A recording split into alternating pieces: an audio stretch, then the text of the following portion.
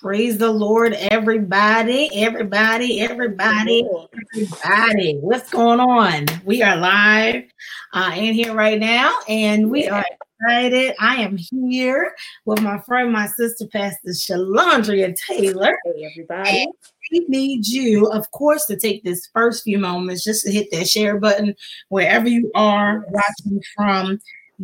This is a season in which we want to share our faith with the world, as always, but we have an ability to share in a way with individuals that you never know who will see this, who will be blessed by this. So go ahead, wherever you are, hit share on your timeline so we can make sure that we maximize our impact tonight and the lives of everyone who will be touched and encounter this. We're excited. Tonight, I had Pastor Taylor here all the way from Houston, Texas, holding it down from quarantine town. Amen. And I'm here from Baltimore, Maryland, just holding it down. Y'all know? So we are excited. This is the first Friday night fill-up installment. I'm super excited. I messed up this week and I had this at 8 o'clock, knowing that my church prays at 8 o'clock. I should not have done that. So next week will be at 9 o'clock so I can make sure that I'm in place and in alignment, amen, with my church, amen. But we're glad you all are here. So let's see where you all are coming from. Let's get some comments going on. I see some. I'm so excited. I admire you both. Thank you. We're excited. There is an echo. Let's see. Taylor, you get an echo from me on my end, on your end? No. All right. I don't know what's going on. Y'all let me know. Echoing too? No, you're good. It may be me. So we're gonna try to get it where we can get it right. Let's see. And maybe it's because I have these volumes up. I don't know. But we're excited. We're excited. Kendra Watson, thank you so much. Y'all come on in, hit that share button. We're going to get started because we don't want to belabor the hour. We want to be done right at 9 o'clock, 1 hour in the word. And so we're going to get it going and we're excited. So we're exploring John chapter 20 tonight. And I'm excited because we know that spiritually, the season that we just come from is the season of our Holy Week, our Passover, our Crucifixion Week, all those wonderful things. And so this is an opportunity for us to look at the way things are spiritually and biblically after the crucifixion. And I'm just blessed by this scripture right now, specifically because the crucifixion was such a dawning and just daunting time for individuals back during biblical days, because they were without their savior, without their hope for quite some time. And that is the season that we find ourselves in right now. We feel like we are without a hope. And so many of us are looking around trying to figure out what's going on, how to cope with this, how to handle this. And so I thought that this would be a befitting text for us to be able to explore tonight. Y'all can comment live, comment away, because we will get to a point where we do question and answer. So y'all get your notebooks out, get your notepads out, your iPhones, wherever you are, and just join with us, because we're about to go into the word. I want to pray. Father, in the name of Jesus, we thank you, God, for the opportunity that you've given us to come together, to be impactful, to speak a word over someone's life who may be watching this, who may come in contact with this broadcast, who we may not ever even know. And so, God, tonight I want to tell you thank you for your favor and your kindness. Now help us to rightly divide the word of truth, that we may be a blessing to those who will hear this word of inspiration. In Jesus' name, amen. So one more time, y'all hit that share button wherever you are. We want to make sure we maximizing our impact. So go ahead, hit that share button all across the land right now. So we're getting into John chapter 20, verse 24 through 29. All right, dealing with the demon of doubt. So we all know the backdrop of this story. It deals with the emotions of a man named Thomas and his encounter with Jesus post-resurrection. All right. Now, Thomas can also be known in tandem with the name Didymus, which we know, which simply means twin. All right. So for those of you who did not know that, Thomas's other name is Didymus, and that means biblically twin. Now, the interesting thing is that theologians would suggest to us that Thomas is the twin of one of the other 12 disciples, for he is the son of Alphaeus, who was the father of Matthew and one of the Jameses. Okay. So now in the 12 disciples, we have two James. We have James, who is son of Zebedee, and then we have James, who was son of Zebedee and also brother of John. And then we have James, who is the son of Alphaeus. And so now he is brothers, theologians would suggest, with Matthew and the other James. Okay, so that's some backdrop of who Thomas was. And Thomas, we know he's one of the 12 disciples. We know this, right? And for the sake of conversation and for the sake of not really knowing the varying levels of Christian education tonight, I will just kind of put it out there. We know the 12 disciples were the men who were outlined in Scripture as having followed Jesus during his earthly ministry. And I don't want to say that to belittle anyone on here. I'm just simply saying that because, again, we do not know the varying levels of expertise that are on this call tonight or on this live tonight. All right. So we're referring to them as disciples, but the discipling part is super important to us because that would also indicate to us his level of relationship and his immediate contact and direct interaction with Jesus on a day-to-day basis, on a weekly basis, on a bi-miracle basis. This will refer greatly to them. Now, mind you, the understanding of who Thomas is, his character, this conversation is pre-crucifixion, right? So at this time they are disciples, right? Which simply means follower. Now, post-crucifixion, they will then be commissioned as apostles, right? Who were on assignment to carry on the work of Christ while he is no longer physically around to lead them. So he's a disciple. And it's important to understand in this context, I believe, tonight, because when we look in depth at the dedication of the disciples, right? We recognize a few things about them.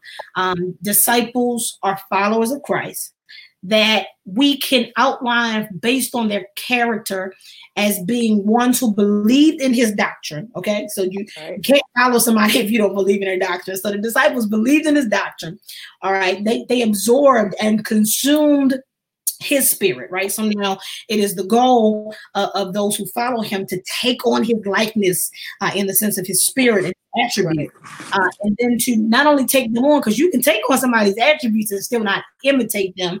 So in our journal tonight, we will acknowledge that they imitate his example of love and compassion. These are things that they attempted to even learn as we looked at Scripture, right? Pastor Taylor, we saw them attempting to love like Christ, even if they were still stumbling on the physicality of it all.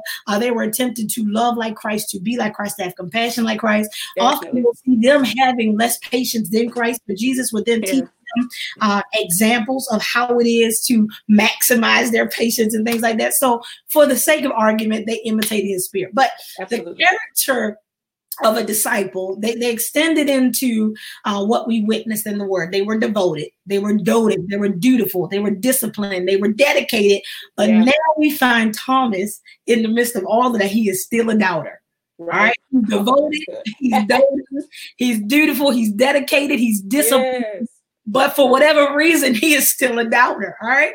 So now the first thing that you must know is that it doesn't make sense to be dedicated and doubtful. Okay. Now that is the part of this text that, for the sake of argument, I will say, I was like, why be dedicated if I'm just going down, because if I'm dedicated, then that means that I have some innate sense of belief that you are capable of doing what you say and being who you say you are. Shout out to Sanctify. Y'all, shout out to Alyssa Banks. I don't know if she's watching, but I'm rocking my Sanctify shirt tonight. All right. So he's dedicated, but he's doubtful. All right. Now, dedication would definitely indicate to us that he has the health of knowledge. I don't really know a lot of people who are dedicated to stuff that you don't have some working knowledge of, some basis of, or even more, some may argue in-depth knowledge of that individual, their likeness, their ministry, etc. So he's dedicated, but he's doubtful. Now, if Thomas was one of the disciples, that would indicate to us that he has a relationship with Jesus, right?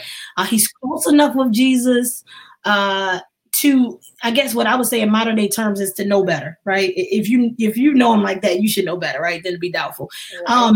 And so this is where we are. This is the place I want to really hang my hat tonight. This is the backdrop of it all. Trying to understand those who are devoted to Christ but still doubt him. Okay. How can we follow him, know him, love him, walk with him, see him do wonders, watch him do it for us and before us and still doubt him? And that is the question that I want to raise tonight. Why is it that trouble has the ability to abdicate us from our faith? It pulls us into a place where we get lost in our faith. And why do we give trouble the power to cause us to forget about the sovereignty of God? Why do we allow trouble to cause us to forget the miracles that we've seen him do and the wonders that we've seen him work? All right. So Taylor, you got something you want to interject right there? I'm just trying to give them a backdrop, set them up for you to come on and no, that was this a little I had to get my notes because all right. So as we look a little more into Thomas, and I'm almost done with this, his presence with Jesus, right? I had to go back and I recognized that it was Thomas in John 14 who raised the question. He said, Lord, we do not know where you are going, so how can we know the way? Right. Jesus in response to him, he says, I am the way.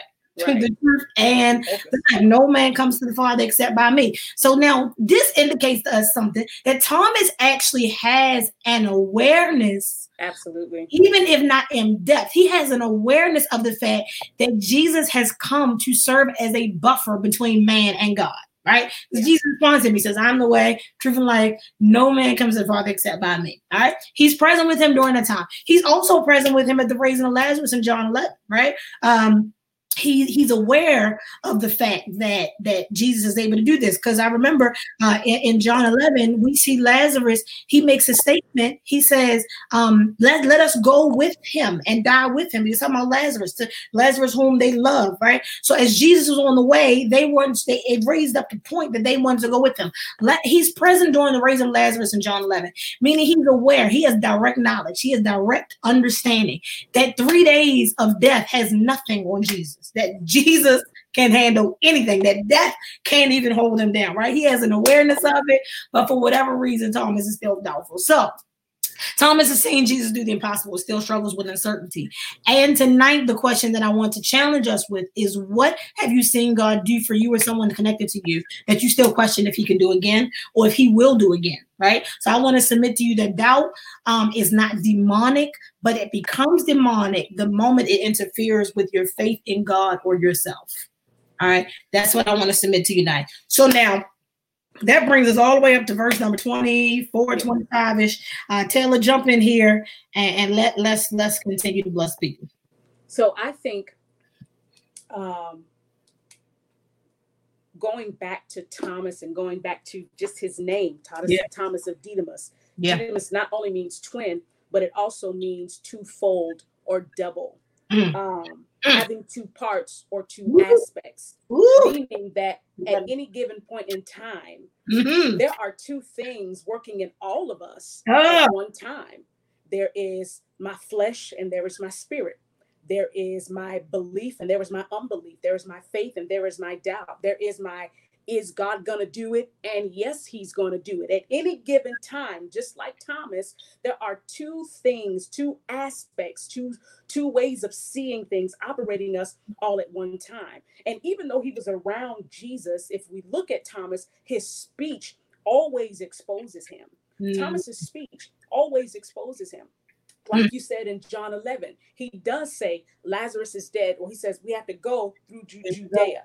And then he says, his disciples said, well, wait a minute, Lord, you're wanted in Judea. There's a possibility that we could all die in Judea. And he says, listen, chill. I've already expressed we have work to do. So we got to go. Thomas in his face says, well, let us go with him. There's these two sides. His face says, let's go with Jesus. His doubt says, we all getting ready to die. Right? Jesus doesn't say anything about him dying. Right? But I think that Thomas causes his doubt to miss Jesus's message, because you're still in the last conversation. The last conversation was, we're getting ready to die. The former conversation says he's dead because the glory of God is getting ready to be revealed. And I'm glad that this thing happened so that you can believe, right? So instead, of believing Jesus and saying, instead of saying, let's go with him because he's getting ready to perform a miracle, let's go with him because something is getting ready to be revealed. Right. He's stuck on the danger. Doubt will cause you to focus on the danger of the situation and not the deliverance in a situation. Wow. Doubt will cause you to forget everything. You're forgetting the message about what Jesus said. He just said something's getting ready to happen. But because you're stuck on the last conversation, your doubt can only allow you to go as far as your eyes can see. Right? Yeah. So he says instead that I'll focus on the doubt. Then he says, like you said in John 14, he says, I'll go to prepare a place. And where I'm going, you'll be too. He completely misses that part and goes straight to, Lord, where you going? Yeah. Wait a minute. I just said I'm going to prepare a place for you. Right. And you're coming with me. But instead of putting his mind on the revelation of it, he's saying, nah, forget all that. Where are you going? Right. You know what I'm saying? And then now we get into the verse, which you already went over in the 26th verse, where it says, well, he says, listen, I'm not going to believe it. Well, the 26th, 27th verse. We know Thomas says, the disciples have told Thomas, Jesus, we've seen him. Right. And he's like, nah, I'm not going to believe it until I see it. Right. He said, I'm not going to believe it until I see it. My question to Thomas is, after all this time of you being with Jesus, after all this time of you seeing his miracles and seeing him raise Lazarus from the dead and healing and people are walking and the blind are seeing, why is it this time that you choose not to believe? Right. He says, I have to see the evidence. Right. But what the funny thing I think about Thomas, and I think the emotion of the text is saying, it's hard for me to believe because the last time I seen him, he was dead. Mm-hmm. It's hard for me to believe because the last time I seen that situation, that's my hope, it was dead. You know what I'm saying? The last place I saw him was dead. So it's not even that I'm trying not to believe. It's this that my doubt only goes to the last place where there was a miracle. Right. And that is what we need to focus on right there. Right. Because too many of us have hung our hats on what we remember, what we saw, what has tormented us, what has kept us up in our heads. I'm trying to tell you, but my mother, and I want to pause right here. My mother's on live. Thank you. Hey, Mom. She just made a point about him struggling with pessimism. And that is what a lot of people struggle with, because pessimists, this is what I think about. It says they are people who tend to see the worst aspect in a thing. Or believe the worst will happen. But just because you tend to see it doesn't necessarily mean that's what it is. Oh, come on. That's when you got to focus yourself on what it is that you see. See, like you said, Thomas was so busy seeing the last thing that he was missing what was coming next. Don't be caught up on the last thing that you missed the next thing. Thank you, Pastor. You were talking about. You're saying that will make you miss Jesus. Don't you be so caught up on what you see now or what you saw then that you forget the fact that he is a God who is able. I'm sorry, I just wanted to plug that in right there. Go ahead. That's good. That was the next point. You cannot spend so much time, again, focusing on what you remember. Sometimes our memory is dangerous because our memory will cause us not to move forward. Our memory will cause us not to believe what we cannot see. So he's struggling, right? And then it's a whole 8 days before they told him, struggling. What do I believe? Do I not believe? Am I chosen? Am I not chosen? Everybody else saw him. And yet I'm stuck in a place where I walked with him and I still can't see him. He is really struggling with himself. Just like us. The last time we saw a miracle, it worked. And now here we are focused on what we cannot see, right? So he says, no matter what you say, now these are disciples, these are his boys, these are the people he's been with, these are people that have track records. Listen, if I tell you I seen them, then I seen them. And he's like, no, I have to see it. It doesn't matter what you say because my doubt only allows my mind to extend to the last thing that I saw. Right? So he's saying at this point, it's hurting me. I have to see it. But what I love about Jesus is that even though Jesus checks him, Jesus meets him at the place of his doubt. And he says, in order for you to go to this next level, this is why I have to show you my wounds. This is why I have to show you my evidence. Because in order for you to go to the next level of being from disciple to apostle, is that I have to increase your faith so that your faith will eclipse all bit of doubt that I'm not alive. You know what I'm saying? So God says, I have to put these things in front of you. And sometimes God says, even though you doubt, I have to slap you and meet you at the place where your doubt is so that I can eclipse it so that you can qualify for this next level of faith, right? Mm-hmm. We have this misconception that all of us have the same level of faith, and that's not true. There are levels to faith. There's mustard seed faith. There's mountain moving faith. Right? But we all have to graduate to a certain level of faith. The other 11 disciples graduated to that faith because they seen him. But Thomas, even though he was wrong for doubting, it was his doubt that got Jesus to respond to him. I'm not saying he's going to do that for everybody. I'm just saying, according to the text, Jesus responded to him because his faith had to go to the next level, right? So there are some of us wondering we're so focused on, again, the memory being a dangerous moment because your memory does not allow you to go beyond what you cannot see. The Bible says, the enemy loves to play with that thing. Come on.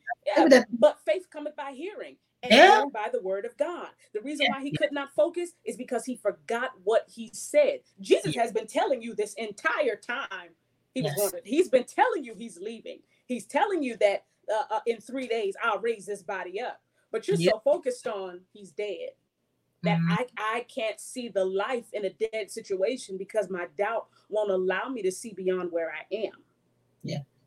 Yeah. Listen, I want to back up just a little bit, right? Because it was my dad.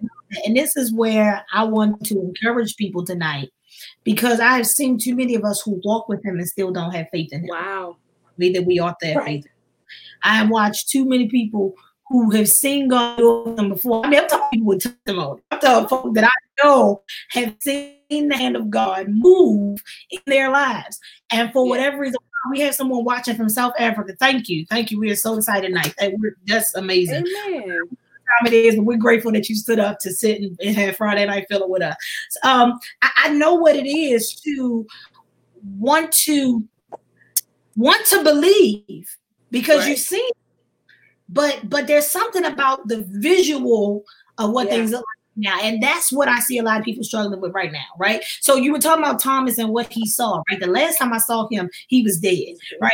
And what people are caught up on right now is what we see. We see bad news everywhere. We see hurt, disease, we see pandemic, we see people dying, we see things going on all around us. And so right now people are caught up on what it looks like. But the believer, we were never called to walk by sight. And that's where we have to put our focus and our faith. We were never called to walk according to what we see. Come on. Okay?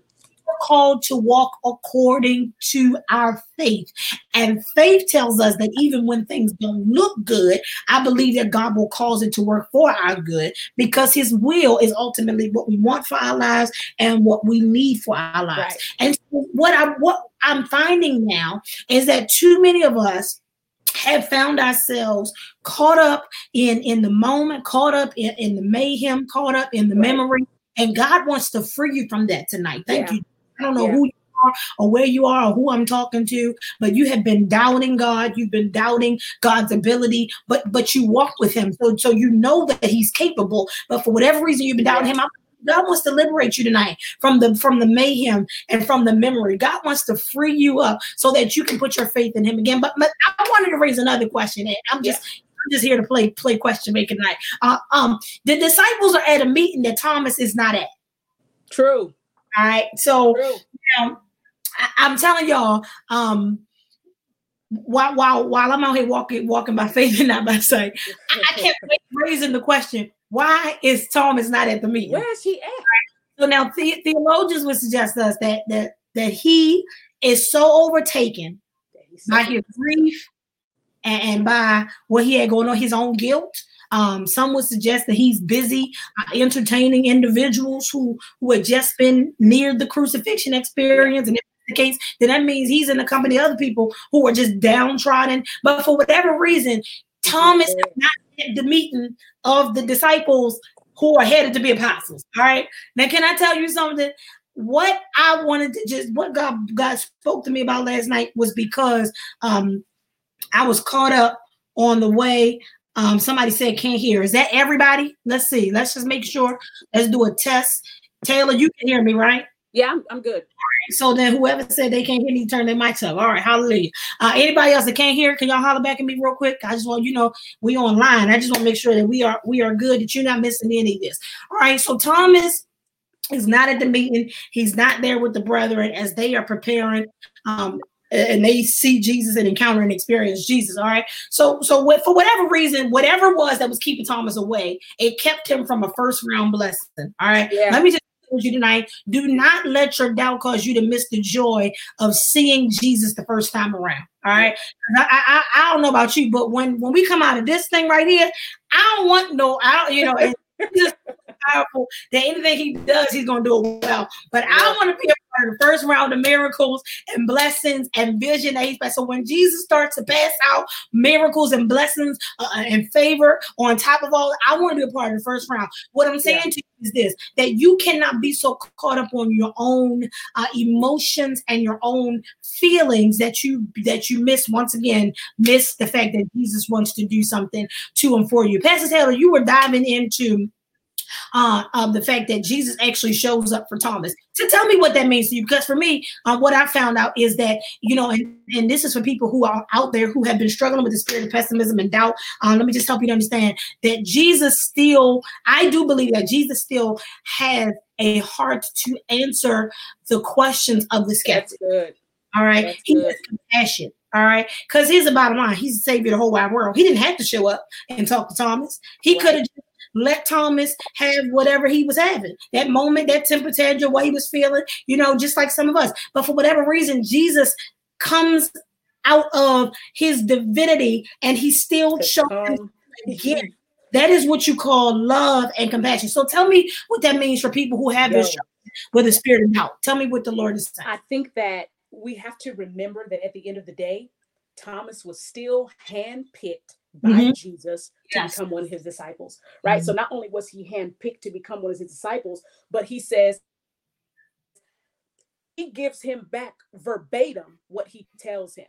God said, Jesus is saying, I will meet you at the place verbatim where you thought I didn't hear you. Right. So he's doubting. He's like, God, I don't know. But for Jesus, like you said, to come out of where he was, just to reveal himself to you, just to show you that one, I know your name. Two, I know in your heart where you doubt. And even though you're a twofold being, what I'm about to give you, the evidence that I'm about to show you, listen, once you show me, I can't unsee it. Once I see it, it can't be undone. So he said, I will come and show you exactly what you need to see, let you hear exactly what you need to hear, so that at this level of faith, you'll never be in unbelief again.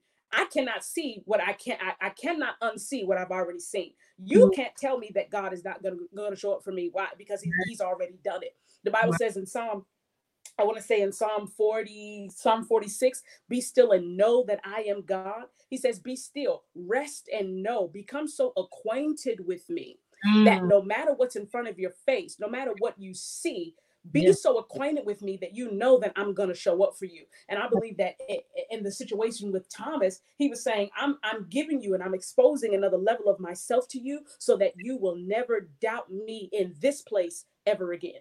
And that's good. And that's good. And maybe, and to those who, I know that sometimes we've been raised with the understanding that we should never question God, right? Wow. But for those who feel like, oh, have I sinned because I have? No, God still wants to meet you at the point of your skepticism. He still, he's good. Sent to save the unbeliever, right? Yeah. So there's never a moment where God shuns us for having questions, and so you have got to then take the initiative to familiarize yourself with him. And then this is my challenge. I like that. When you say that you're going to follow him, when you say that you choose to be a Christian, when you say that and you confess God and you confess the Lord as your Savior, that's when you have a responsibility to maintain your faith. Right? Because maintaining your faith is going to be essential to you maintaining good relationship with God. Because if not, then you will always need him to go out of his way to show you something, when in all actuality, God wants you to have the faith that he will every single time. That's what faith is. That's what faith is. Faith is really holding on against the odds, whether I see it or whether I don't, whether I know that he's going to do it, whether, when all of these things have given me reason to doubt.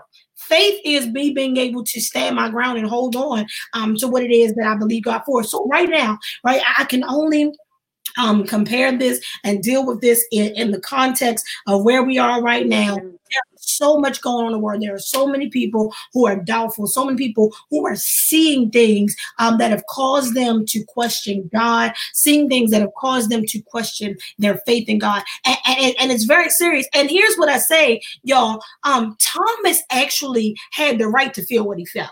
Yeah. That's what Pastor Taylor was saying. I saw him, he was dead, right? So right now, people are looking around. They're like, I see death all around me. My pastor, there are so many pastors that are dying. There are people who are being laid off of their jobs. There are people who are being, without homes and without medication. There are people who are sick and have disease, COVID-19 and others that no longer can receive medical treatment. There are people all around this world who have legitimate reason to question where God is in this. But help now my unbelief. There are people who have a right to feel what they feel. Thomas was not wrong. Thomas had seen too much. And tonight, this lesson, this message goes out to the people who have seen too much. I've seen too much hurt. I've seen too many tears. I've seen too many people have to bury loved ones and really not even be able to properly bury them because of what's going on right now. I've seen the government fail. I've seen people fail. This is where we are. People have a legitimate right to feel what they feel. But just because you have a right to feel, it doesn't mean that faith is not still in play. And so tonight, this message is a message to strengthen your faith and your hope in God and your hope in his word and his ability to do it. And in the fact that just like he showed up for Thomas to prove he is still God, my faith tonight tells me that God is going to show up for you wherever you are. You that he is still God and he is still in control. Pastor Taylor, continue. I'm here for this. For the preach coming up. I agree. And I also agree that your environment matters.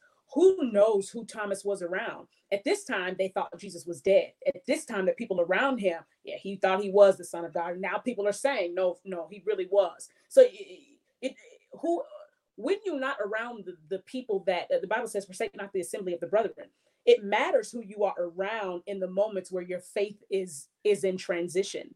It matters who you're around when your faith is lacking, right? Had he been around his brothers, had he been around the other disciples, like you said, he wouldn't have missed his moment. But doubt causes us to miss our moments. Being in our emotions causes us to miss the answers. Had he been where he was supposed to be, he would have gotten the response that the other disciples had gotten. Missing your place, just like David. After David was anointed, he didn't leave. He stayed where he was. He stayed where he was in his father's house. And then he got the call from Saul, right? Being in a place where you are not supposed to be will cause you to miss a call that will change your life. Thomas missed that first call, but thank God for him being gracious. Thank God that Jesus sees him where he is and says, I'm not going to allow your emotions to make you miss out on what I got for you. I'm not going to allow your doubt to cause you to miss what I have for you.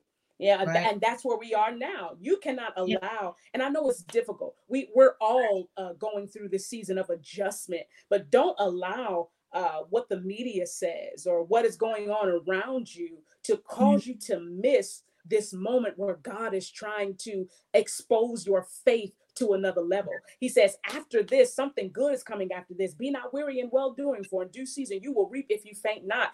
Don't get tired. Don't let your strength become exhausted. Keep doing what you know how to do. What do I know how to do? I know how to have faith. What do I know how to do? I know how to trust God, because at the end of the day, this word cannot lie. And just to prove to Thomas that this is not the end, he says, I'm going to show you that I'm not a liar. I'm going to show you that the people around you, what they say about me is not a lie. Right. So he says, I'm going to prove to you that I'm God. I'm not going to allow your emotions to cause you to miss out on this life-changing moment, to miss out on this moment that could extend your faith to a level where you'll start to believe in God for everything.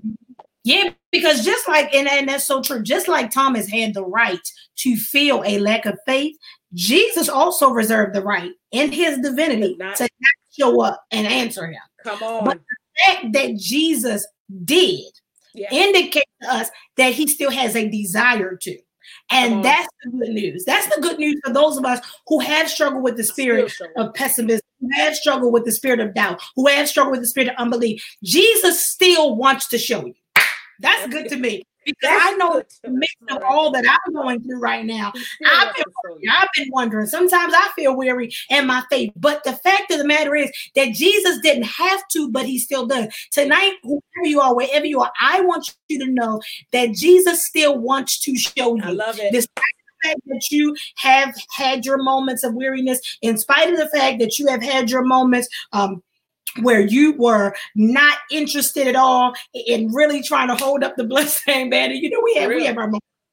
Jesus still wants to show you. And that's a message that I want to leave with you tonight. If you're taking notes and you're writing with us, Jesus wants to show you. Listen, let me pause and apologize because I just found out that for whatever reason, my live was not public. So only my friends were watching. So that's fine because the replay is here. Do me a favor now and hit share. If this is blessing you, do me a favor and go onto your timeline and just hit that share button so we can, in the last 25 minutes that we have left, continue to impact and bless the world. All right. So y'all go ahead and hit that share button right now. We're going to share it again. If you shared it the first time, share it again, because apparently the people who were not my friends couldn't see it. That's weird because I have a public page. All right. So if you are just catching up, we are talking about Thomas. We are talking about dealing with the demon of doubt. And what I want to remind you of, doubt only becomes demonic when it interferes or hinders you from your faith in God or your faith in yourself. All right. And so now we're talking specifically trying to help people who are in this moment where honestly, you're not wrong for what you feel. Right. All right. I mean, I see it all around us every day. Pastor Taylor sees it. You're not wrong for what you feel. I understand what you feel. What you feel is valid. But we have good news today that we're dealing with this last part of the verse. Jesus, in all of his sovereignty, the good part. Son of God, he still comes again. All right. Because even though Thomas missed Jesus the first time, we said that don't allow what you feel and your doubt to cause you to miss Jesus showing up in your situation. Right. So Thomas wasn't present. He should have been there with the other disciples. We don't really know what kept him astray, but he wasn't there when Jesus showed up the first time to the disciples. So now here's his second opportunity. And Jesus does it. Why? Because Jesus still desires to answer the questions of the skeptic. He's still called to the unbeliever. Yeah. And so if you have been in a season where you've been doubting, where you have shown a lack of faith, where you have experienced a moment where you were unsure, even if right now you're on this live and you've been watching and all the news, all the bad news, all the bad press, you've been experiencing layoffs, you're an essential worker, you've seen the worst of the pandemic, whatever it is tonight, we want you to understand that Jesus still wants to show you himself. All right. That's what he does. He comes to Thomas. He says, listen, I know you have doubts. So here are the nail prints in my hand. Here is where they pierce inside. Jesus still wants to show you. All right. Shalandra, for the people who weren't able to get it the first time, would you just go back and give us that part about Didymus again? Give them an overview of what you talked about. Give us the two thing. I just want to make sure that people have the opportunity to get that are on live right. So Thomas has two names, Thomas and Didymus. Thomas means twin. Didymus also means twin. It means double, or it means twofold, or having two aspects. I was telling Elder Pharaoh that all of us at any given time have two aspects operating us at the same time. We have our doubt, we have our faith, we have our flesh, we have our spirit, we have our is God gonna do it? And yes, he is gonna do it. And Thomas, through his speech, exposes himself. Again, John 11, he says, let's go with him and die. He totally missed everything that Jesus said about being revealed. He said, I'm coming. We have to go to Lazarus. And even though we're going through a dangerous place, I have to go because the glory of God is going to be revealed. And you have to come to another level of belief, right? So instead of focusing on that, he doesn't say, again, let us go because God is getting ready to perform a miracle. Let us go because Jesus is getting ready to do something. The first thing he thinks about is let us go because we're getting ready to die. Jesus didn't say anything about them dying. You know, again, doubt will cause you to focus on the danger of a situation and not the deliverance of a situation. Doubt will only allow you to see as far as you can see, not what you hear. And this is where we get, again, what Elder Marissa said before. Faith coming by hearing, hearing by the word of God. The reason why we are not getting what we want is because we're focused too much on what we see and not what we have heard. Had Thomas focused on what he heard versus on what he saw, he would have been in the situation where he is. But again, he still has the right to say, I want to see him. Absolutely. Uh-oh, can you hear me?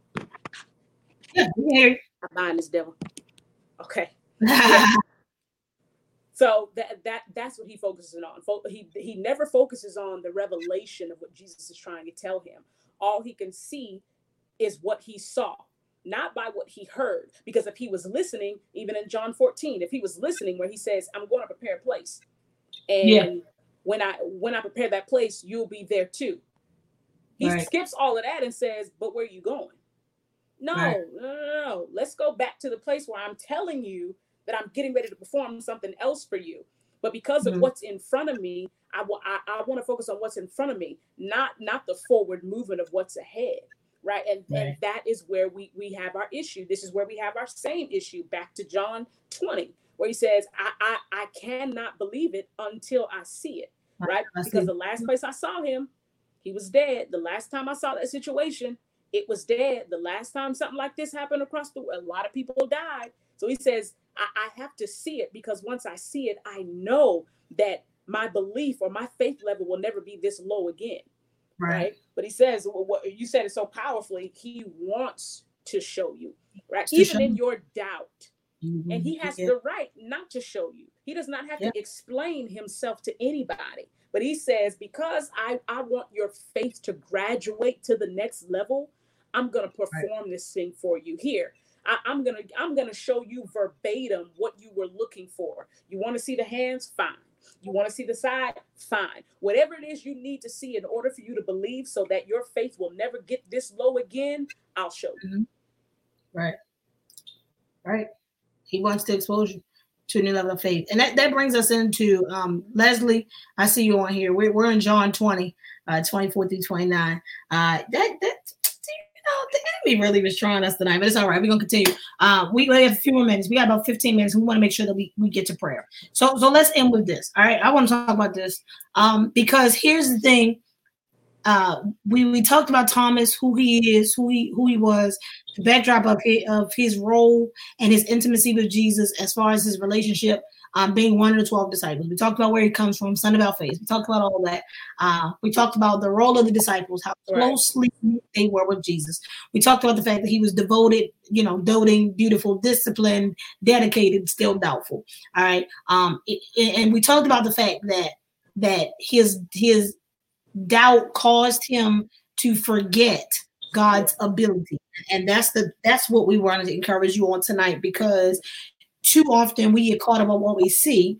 The last thing that he saw was Jesus dying, right? Yeah. So, sometimes we get caught up on what we see, and that's where we are right now. Too many of us are caught up on what we see. Right. And what we see has caused us to forget about what we know.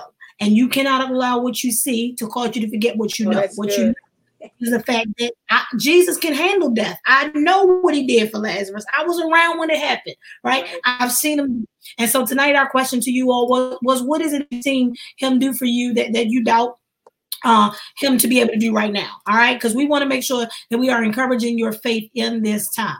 All right. So Thomas is in this place. Jesus doesn't have to, but for whatever reason, he still shows up. All right. The reason being because Jesus is still called to the non-believer. He still loves to answer the question of the skeptics. And so for those of you who have been here tonight, who have been struggling with doubt, who have been struggling in the areas of your faith, we want to encourage you to know and to understand that God still has a desire to prove himself to you. And if you believe he can, he certainly will do it. All right. But now, Pastor Taylor, I want to end with this. There's still a way to go. All right. Because the disciples in their interaction with Jesus, they are now preparing to be commissioned as apostles. Right. There's still work to do. All right. And this is where we want to close, because we talk about the doubts. We talk about what while Thomas was the one directly who we witnessed, we've also had to only believe that all of the disciples share some level of emotion because their hope is that. All right. And if we get caught up in our emotions, we miss the next season of our assignment. That was one of the things that you were talking about. All right. And had we not been able to focus in our faith and hone in our faith, we would miss the fact that there is still a place that God wants to call us to. Yes. And that's what I want to end with, because while we are witnessing some of the worst and hard to endure times, we still have an assignment on our lives. The harvest is plenteous, and this is still a prime time to minister and to meet the needs of those around us. Pastor Taylor, do me a favor before we get into prayer. Would you just encourage somebody who is finding themselves in a place of doubt, in a season of doubt? Would you encourage them to have give them a word tonight that will bring them and draw them in for their next assignment? Because we still have a responsibility to help, to minister and meet the needs of others that are around us. And tonight, I don't want someone who has been wrestling with doubt to leave this live without understanding that we have need of you to strengthen yourself in him today, because there's another assignment on you. Right. Again, well, I think it goes back to Psalm, where he says, "Be still and know that I am God." The word "still" literally means to rest. Rest and know that I am God. Rest and know. He said, "Be still and know." To know means to become so intimate, and to know means to become acquainted with.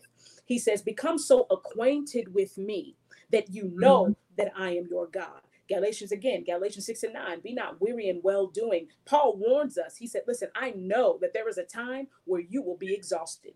I know there is a time where it says well doing translates into the word good. I know there's a moment where you are going to get tired of doing good. You're going to get tired of doing what you know how to do, because the reality is, and what people won't tell you, is that faith can be exhausting. It is hard to believe and believe and believe and believe and believe. And in the moment where you don't see it, or in the moment that it's not coming fast enough, you will doubt. But Paul warns us, hey, don't get weary in doing what you know how to do. For in due season, at a set time, you will gain a reward. But listen, you cannot faint. That's the word for you today. We know that doubt will set in. We understand that doubt is human. It will happen, but you have to do like the word says. You cannot faint. You cannot allow your strength to be exhausted in this season, because there is a time where reward is coming, but the reward is only coming for those who have made a decision to keep moving forward. We need you. You need to be able to tell the testimony. Right? Thomas's name is in there because somebody needed to testify to the fact that there was someone who was close to Jesus and still doubted. There was someone who knew his works and still doubted. But even in his doubt, he said, I'm still going to show you the evidence that I'm still alive. And God is saying in this moment, if you don't faint, if you don't give up, I'm getting ready to show you the evidence that I'm still here. And in due season, at the set time, at the opportune time, I'm getting ready to give you a reward for sticking with me. I'm getting ready to give you a reward just for staying, not even sticking with me. I'm going to get ready to give you a reward just for staying alive, right? Just for making sure, just for thanking you that you didn't commit suicide. I'm getting ready to make sure you get a reward just for breathing. He says, as long as you don't give up, I'm getting ready to give you a reward, but you got to make it through this. You got to make it through this quarantine. You got to make it through COVID. You have to make it through this season, right? Because in this next season, something is getting ready to reap. Right? You've already invested the harvest. You've already sown. You've already seen his works. He said, now I'm getting ready to give you the evidence that what happens when you don't faint. What happens when you don't faint is there is a reward, but you got to hold on long enough to receive it. Yeah. That's powerful. Tonight we want you to really, really hold on. We're gonna I'm gonna give my word. We're gonna take some questions. Start putting your questions in the comment section. For those of you who didn't get a chance to watch the first half, please go back and do so. I told y'all we did not know that this thing was on private. That's so weird. I didn't have a private page. So y'all make sure y'all go back and watch it. Start to post your questions. Shout out to Alyssa again with my Sanctify shirt. She's on here now, so I wanted to shout her out. Y'all make sure y'all follow the Sanctify brand. Amen. Yeah. So Pastor Taylor has left us with so many nuggets. And I'll say this. I think back to Matthew 21 and 21 to surmise. Jesus answered them. He said, truly, I say to you that if you have faith and do not doubt, he says that you will not only do what has been done to the fig tree, but even if you say to this mountain, be taken up and thrown into the sea, it will happen. Yeah. All right. I say that to say this: your faith could be the difference between you staying where you are and seeing God move you in the middle of where you are. That's good. All right. Your faith may very well be the difference between you staying where you are and you seeing Jesus move you in the midst of where you are. I love it. All right.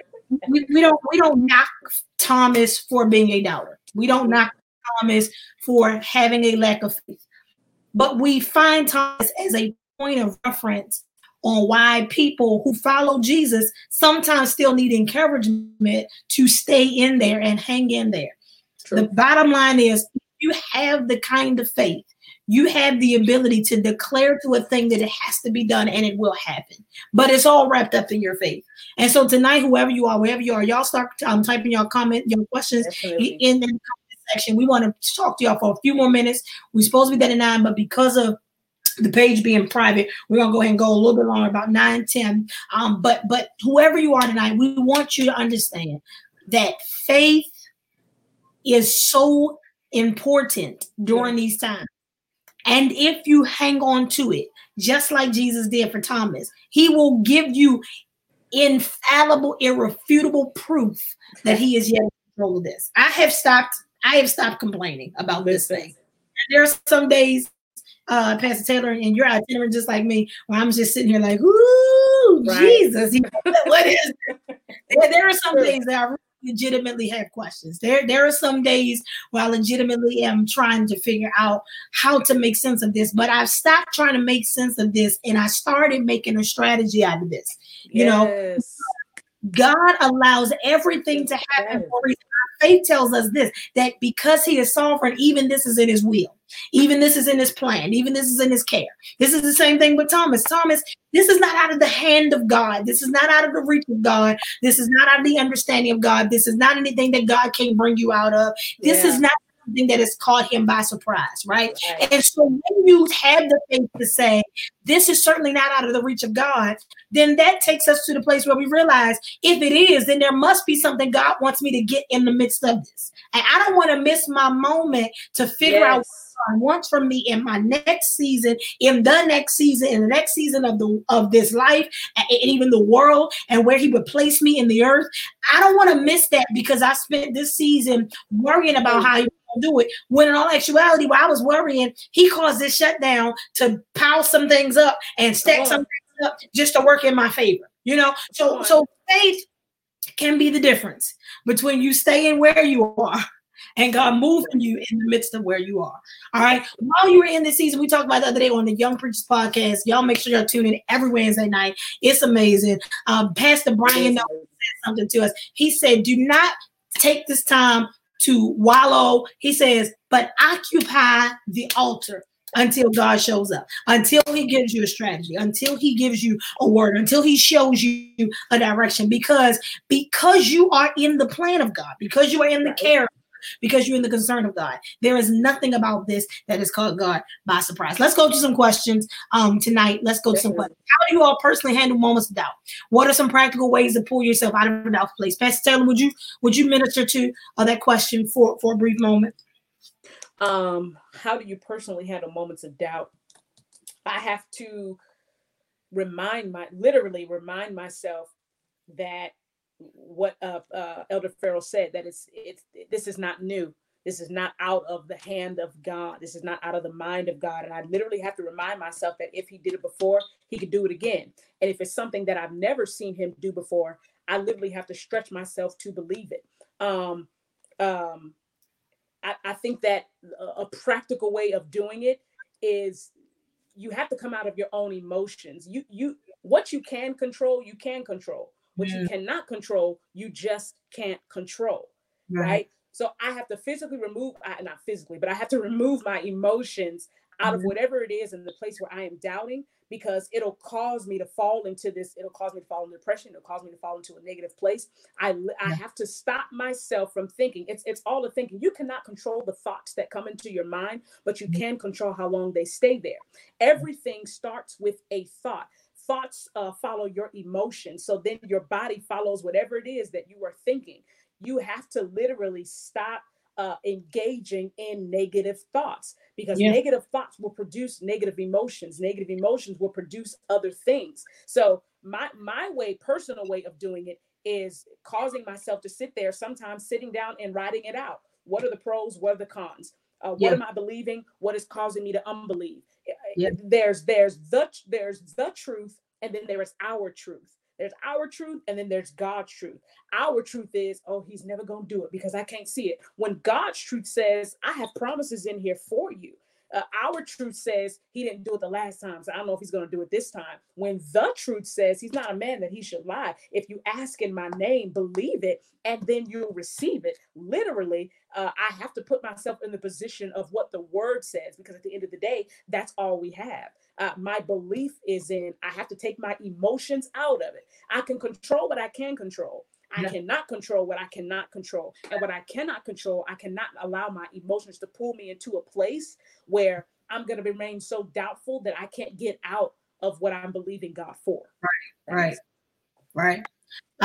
Personally, how I handle seasons of doubt, coming out of doubt, is just remembering what faith is at its core. And that's the thing that I think I concern myself with in this season and with this generation of believers. I think sometimes that we really don't exercise real faith because we don't know what real faith is. Real faith is being able to declare in the face of pandemic that I am well, that I am healed, that I am covered. Real faith is being able to declare famine, that I have wealth, I lack nothing, that I will not be harmed by this, that no plague shall come now their dwelling. Real faith is when the doctor says that you have cancer, but you stand up in his faith and declare by your stripes that I am healed. Real faith is honestly believing in the impossible. And I think that when it comes to this generation of believers, I really question, do we understand what faith is? Because real faith is knowing that I watched my Savior die, but I believe in the words that he left with us, that there will be a resurrection, and the resurrection was designed to benefit us, Thomas. That's what faith is. Faith is believing that if Jesus could raise Lazarus from the dead, surely he should be able to do it for himself, because, surely he has shown who he is. Surely. Is in seeing the invisible works of God. It's the green grass that flows all around us. It's the fact that there is perfect oxygen in the earth, that any more, any less would kill you. It is the fact that the sun is set just far enough away from the earth. Any closer, it would burn up. Real faith is understanding that there is some magical way in which God causes all the universe to rotate around each other and nothing ever bumps into each other. Real faith, understanding that when the sun is rising over here, that the moon is setting over there, and they the globe every day and they never bump into each other. Real faith is understanding that we operate and live in an earth that is set in the middle of cosmology, and we never fall out of the hand of God. That is what faith is. And I believe that in this generation, we don't really know what faith is. I have wonder, I have question. I have worried about the faith of this generation. So when it comes down to how I handle doubts, I have to say, Marissa, if you say you are a believer, then believe. And sometimes it's just that simple. It's not deep. It's not profound. It's not cliche. It's not going to make you holler and hoop. But if you say you want to believe, believe. Why choose to be a Christian if you're not going to believe?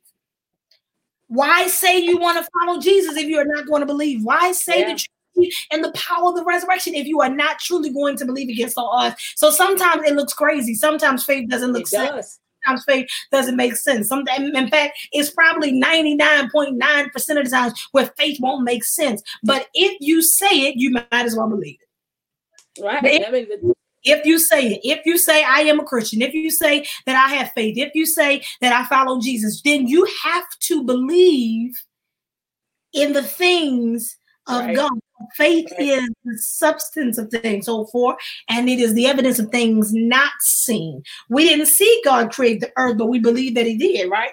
We believe that he did it in 7 days. We didn't see him command the fish of the sea and the fowl of the air, but yet they are there. When I go to the ocean, I see the fish of the sea. And I look up to the sky, I see the fowl of the air. I didn't see it, but I believe in the unseen things because that's what faith is. And so whatever it is that we have done, I think that it is important that we as believers actually challenge ourselves on what it is that we believe. Do you really believe? That's a good question. Do you really believe? Do you believe the way that you say you believe? Are you one that exercises faith in the manner in which you shout about? Because I know a lot of people that know how to shout but don't know what faith is. I know a lot of people shout who are double-minded. I'm going to stop right there. Do you ladies think that this experience we are in now will cause Christ, the church, to be relevant to this generation now? Pastor Taylor, go forth. Do you think that this experience we are in will cause Christ, the church, to be relevant to this generation now? Yeah, I think that he was relevant before, but I think that through our these new forms of spreading the gospel, I think that it'll help more. Yes, but I believe the church was already relevant. Now, are some of our churches behind time? Yes, but it has caused us to push beyond our original way of doing things, and pressing beyond same method, same message, different method. So I do believe that, it'll definitely cause it to become more relevant because of the way that we are forced to manage different ways of how to relay this message. Same message, different method. So absolutely. Yeah. And I think that it's going to actually cause a harvest, an influx. I keep saying that. I don't know if many of you remember the after 9/11 thing, churches were flooded. That's why I said, as a church, it is our responsibility to now prepare ourselves for the harvest that will be coming. I love this. Shandana says, if we could see a thing, there will be no need to have faith. That's what I say all the time. I say that where answers die, faith lives. That's good.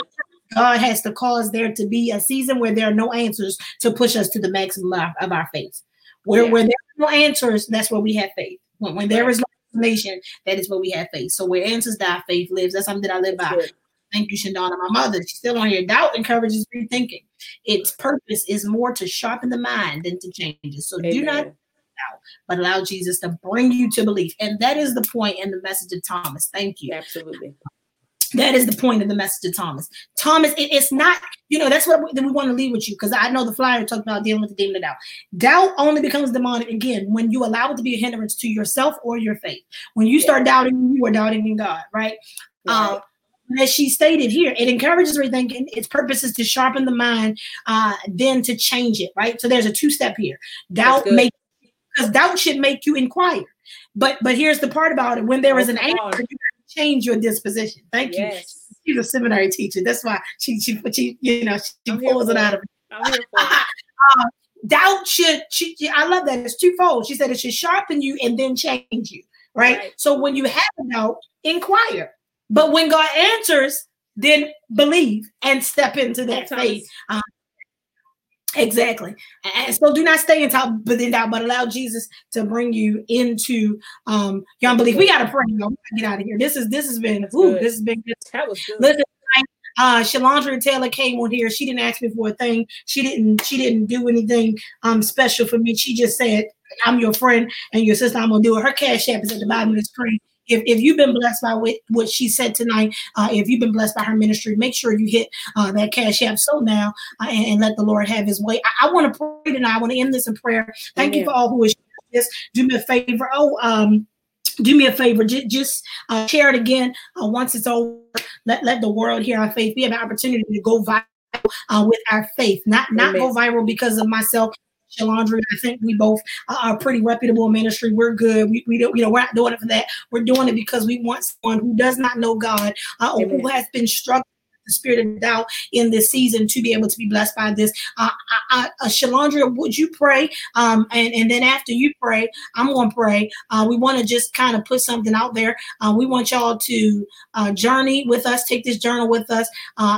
After this, y'all can visit my website. We have some custom Friday night notebooks to be available to y'all. We got, of course, my sorority colors, amen, if you don't mind figuring. I have friends who are not AKAs who asked me to do some other colors. And so we have some other colors here. You can definitely get your journal online today. The cost that is there includes shipping and handling. So text that number on your screen. I'll post the flyer afterwards, and you can go and journal with us. This is going to be a thing. Friday Night Fill Up. In fact, it's going to be a thing. And we'll see you this time next week with myself and Pastor Siobhan Sellers as we start to on the road to Pentecost. So make sure that you have your space in the place next week. And I'm going to make sure that the live is acting right. We're going to do it at 9 o'clock. Again, I need to be on my church prayer call at 8 o'clock. Amen. Pray for my mind, y'all. But we're going to do it at 9 o'clock p.m. next week, live on Facebook, live on YouTube. And I just think this is going to be something good. So make sure you get your journal. Make sure you get your seat in the place next week. Share this flyer with us. Once I share, me and Siobhan are going to go in next week and do an exposition of Acts chapter. And I'm excited as we journey together spiritually to Pentecost. Pastor Shalandra, would you pray and shift as you feel? And I'll pray after that. We end this live. Thank you so much for allowing us the opportunity to delve into the scripture and allowing us the moment to be able to deeper and study what all of us read over, and we get straight to Pentecost. We forget this part here. So thank you for the opportunity to do that. Father, we in Jesus' name, Lord, we bless you for what you have allowed us to see and what you have allowed us to hear and what you have allowed us to learn at this moment that we do not take for granted. Father, we thank you, God, that every situation in our lives, God, that some may cause us to doubt, but we thank you that in this moment, Father, that you are giving us our graduation papers, God, that you are giving us another reason to believe in you again. Father, I thank you that every person on this line who struggles with the spirit of doubt, who struggles with being a pessimist, who struggles, God, with being optimistic, Father, I thank you that at this moment that you will begin to show them your evidence, that you will begin to show them your scars and show them that you are still God, that in the midst of what everyone is going through in this global pandemic, that you would show the believer that you have won, that you will show the believer that you are still the God that shows up, that you will show us that you are not just a promise maker, but that you are a promise keeper. Father, keep your people in Jesus' name. Keep our faith at the level, Father, that where we can believe what you say. Father, your word says at the end of this thing in John chapter 20, blessed are they that do not see but still believe. Father, we thank you that we have not seen the nails and the prints. We have not seen the scars. We have not seen the evidence, but Father, we believe that you are who you say you are. Help us, God. The word says, God, we believe, but help our unbelief. There are still some things in us, God. We are still threefold beings. There are still two aspects operating on the inside of us, but cause our faith to go to another level. Cause our faith to never question you at this moment. God, if you show us this, then the next time something happens, we will believe. We cannot see what we unsee, God. Faith cometh by hearing, and hearing by the word of God. Help us to hear what you say about us concerning our faith. In Jesus' name we pray. In Jesus' name. Amen. Father Jesus, we thank you tonight, Lord, for your sovereignty, for your kingship, for the fact that you are still God and you are still on the throne. Tonight, Father, if there is someone who will come in contact with the words that have been spoken on this live, I pray now that their faith will be strengthened through the power of the word of God. Father, that they would come into an awareness and that you desire to show to us.